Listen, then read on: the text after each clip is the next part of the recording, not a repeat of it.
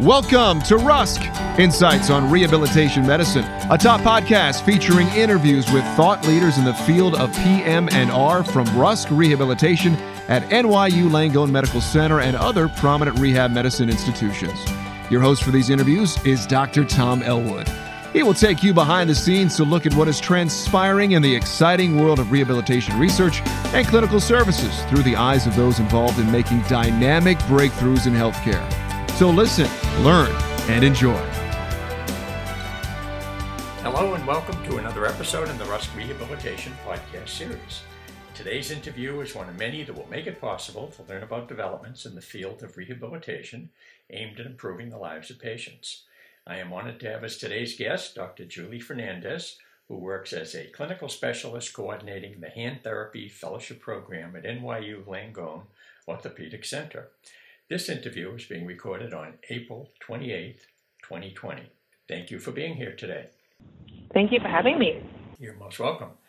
Originally from South Africa, Julie received her occupational therapy degree from the University of Cape Town.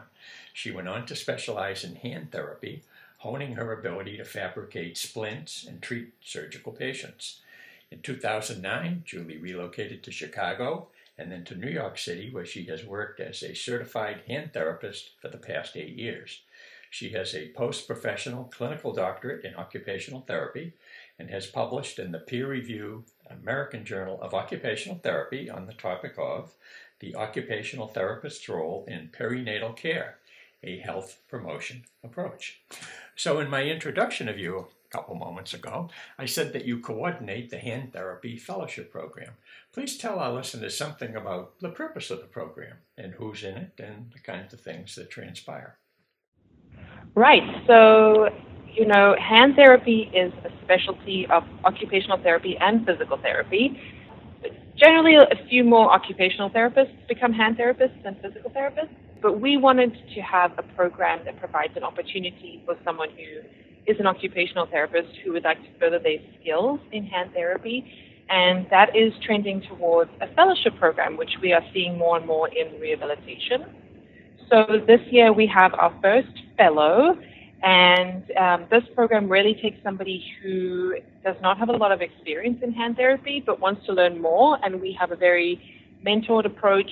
We spend the year going through didactic material, so really specializing in anatomy, physiology, and surgical procedures around hand therapy, and really helping someone transition from entry-level occupational therapist to on their way to becoming a certified hand therapist, if that's the path that they choose. Many of our listeners are not in the health field, and some of them may not be familiar with the range of services provided by occupational therapists. Please describe in general the kinds of health care that OTs provide to patients. So OTs can really work wherever there are people. We are very diverse in the settings that we can work in. You may know about occupational therapists in school systems. They work closely with children. They help kids with developmental delays or just to promote better development for them. We also work in mental health. And then in my area, we're working in more on the physical side, orthopedics, hand therapy. So really the way that I describe occupational therapy is helping someone with any kind of potential that we can unlock for them. So whichever area in life that they're having difficulty with, an OT can come in, assess, evaluate, provide suggestions, and help them improve their quality of life. You recently had an article published with the title, Adapting to the New Normal, 4 Things for OTs to Focus on with COVID-19. Please tell our listeners something about the intended audience and why it's important to convey that information to them. Right. So my goal when writing this article was really to look at occupational therapy in a different way. So to somewhat reinvent ourselves and provide value to our patients during this uncertain time. And I really see this as an opportunity for change to empower both patients and families and caregivers to take a much more active role in their care, which I think will help them once this whole pandemic is over. And so the article that I wrote provides some practical ways that patients and therapists can continue to communicate and interact and have quality therapy even when they don't see each other in person. The next question is slightly different. So looking at the fact that the health status of many residents of New York City has been ravaged by the arrival of the coronavirus, please indicate if you and other occupational therapists have had to redefine how you provide therapy to patients. Right, so we have had to really think about how can we still provide quality, valuable care to people considering the circumstances. So we are doing video visits, we do e-visits, we're in constant communication with our patients just to check in on them and make sure that they are healthy and doing well. And, we look at things like exercises and how can we upgrade them or change them and use practical objects around the house to still promote their plan of care.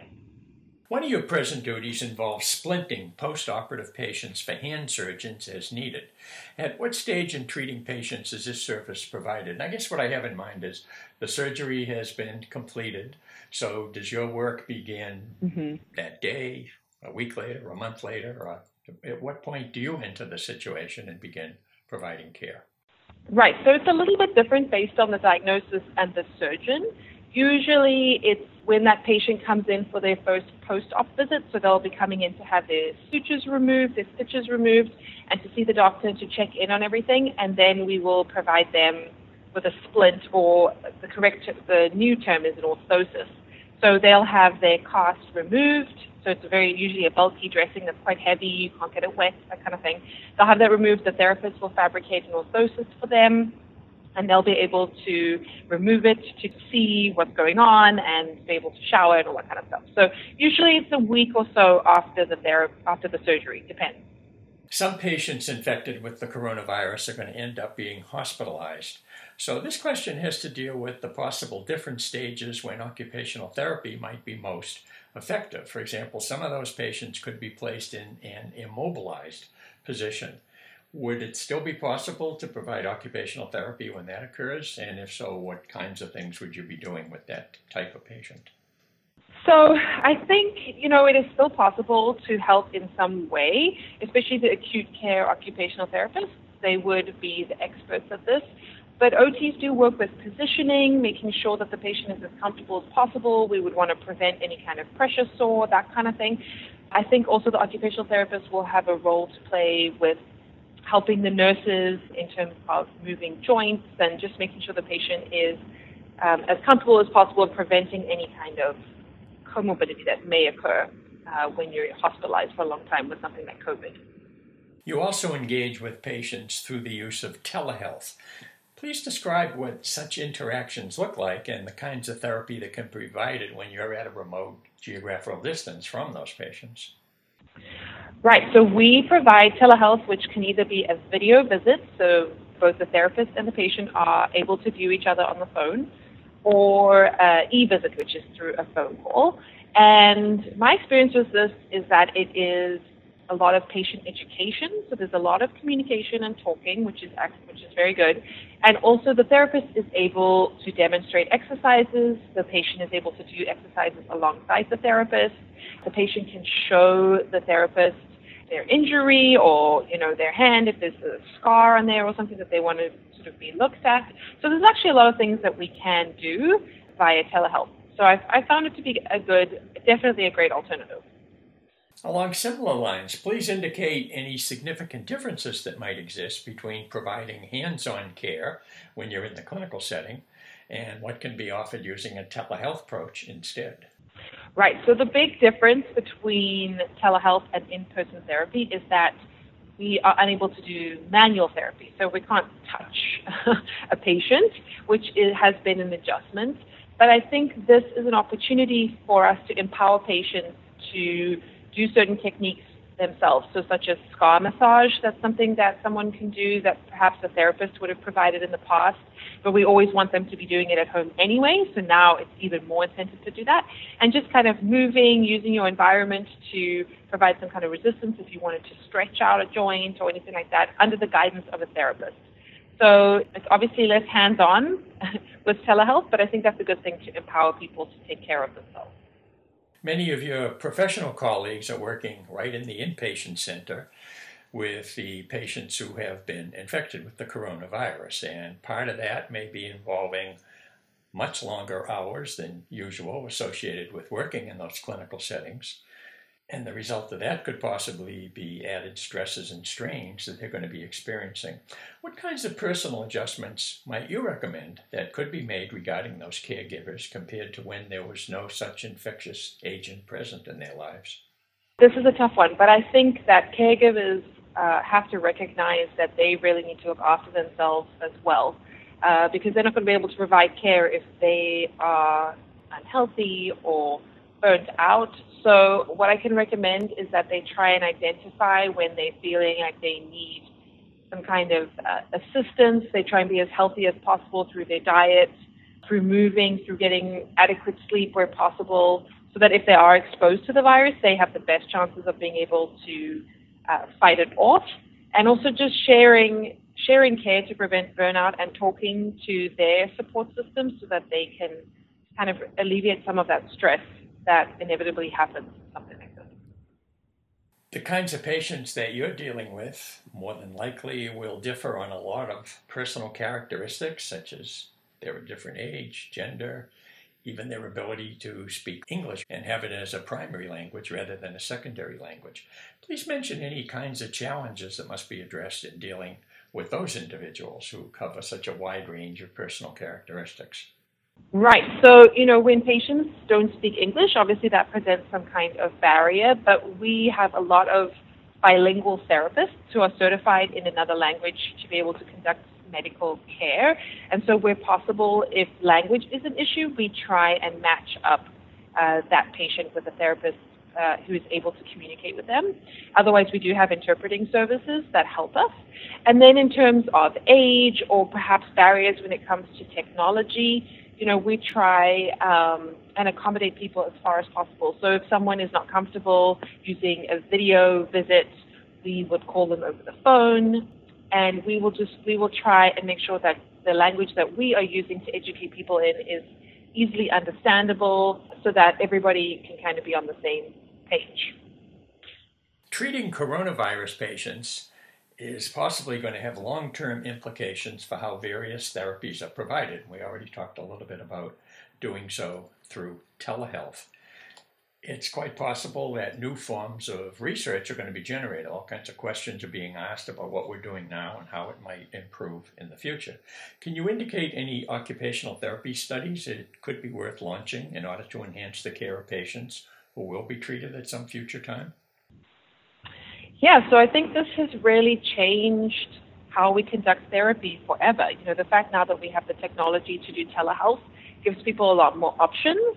I think it would be interesting to study the quality of care from a patient's perspective, whether they feel in-person is better than virtual, and kind of using qualitative research to dive into that and see, is one better than the other? Can one substitute for the other? Do they both have pros and cons, which I anticipate would be likely? I think that'll be an interesting topic to explore. Apart from the practice domain, there's the educational sphere.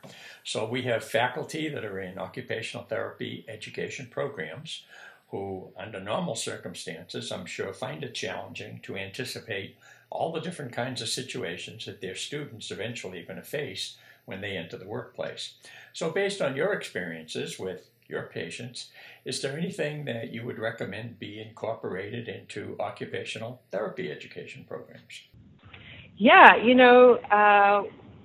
technology kind of goes side by side with education. So I'm sure a lot of students are familiar with virtual technology, but I think this needs to be addressed in occupational therapy education as if this is something that we're going to move towards in the future. Something that I've also thought about is if we're able to connect with patients virtually like this means that we can also connect with other occupational therapy students virtually, and that could mean breaking down barriers and borders internationally with other occupational therapy schools. Perhaps this could increase and improve experiences of occupational therapy students because they can now be virtually part of other occupational therapist experiences in different countries, and that could be a really rich experience for people in this profession, which I think will help them to navigate the diverse world that we find ourselves in. Over and above what we've been talking about, is there anything that hasn't been mentioned you'd like to indicate now? Not really. This is an interesting time. I think it's easy for us to get down about it because there's been so much change so quickly, but we just have to remind ourselves that this is an opportunity to innovate and to take these lessons forward once this is all finished and over. Dr. Julie Fernandes, I'm going to conclude this interview by thanking you for sharing your valuable insights with our listeners about your activities involving the care of patients. It has been both an honor and a pleasure to have this discussion with you today. I wish you continued success in all your endeavors, and I hope you stay healthy. Thank you very much. Thank you so much. Thank you again for joining us. You can learn more about Rusk at nyulangone.org/Rusk. Also, be sure to follow this podcast on Twitter @Rusk Podcast.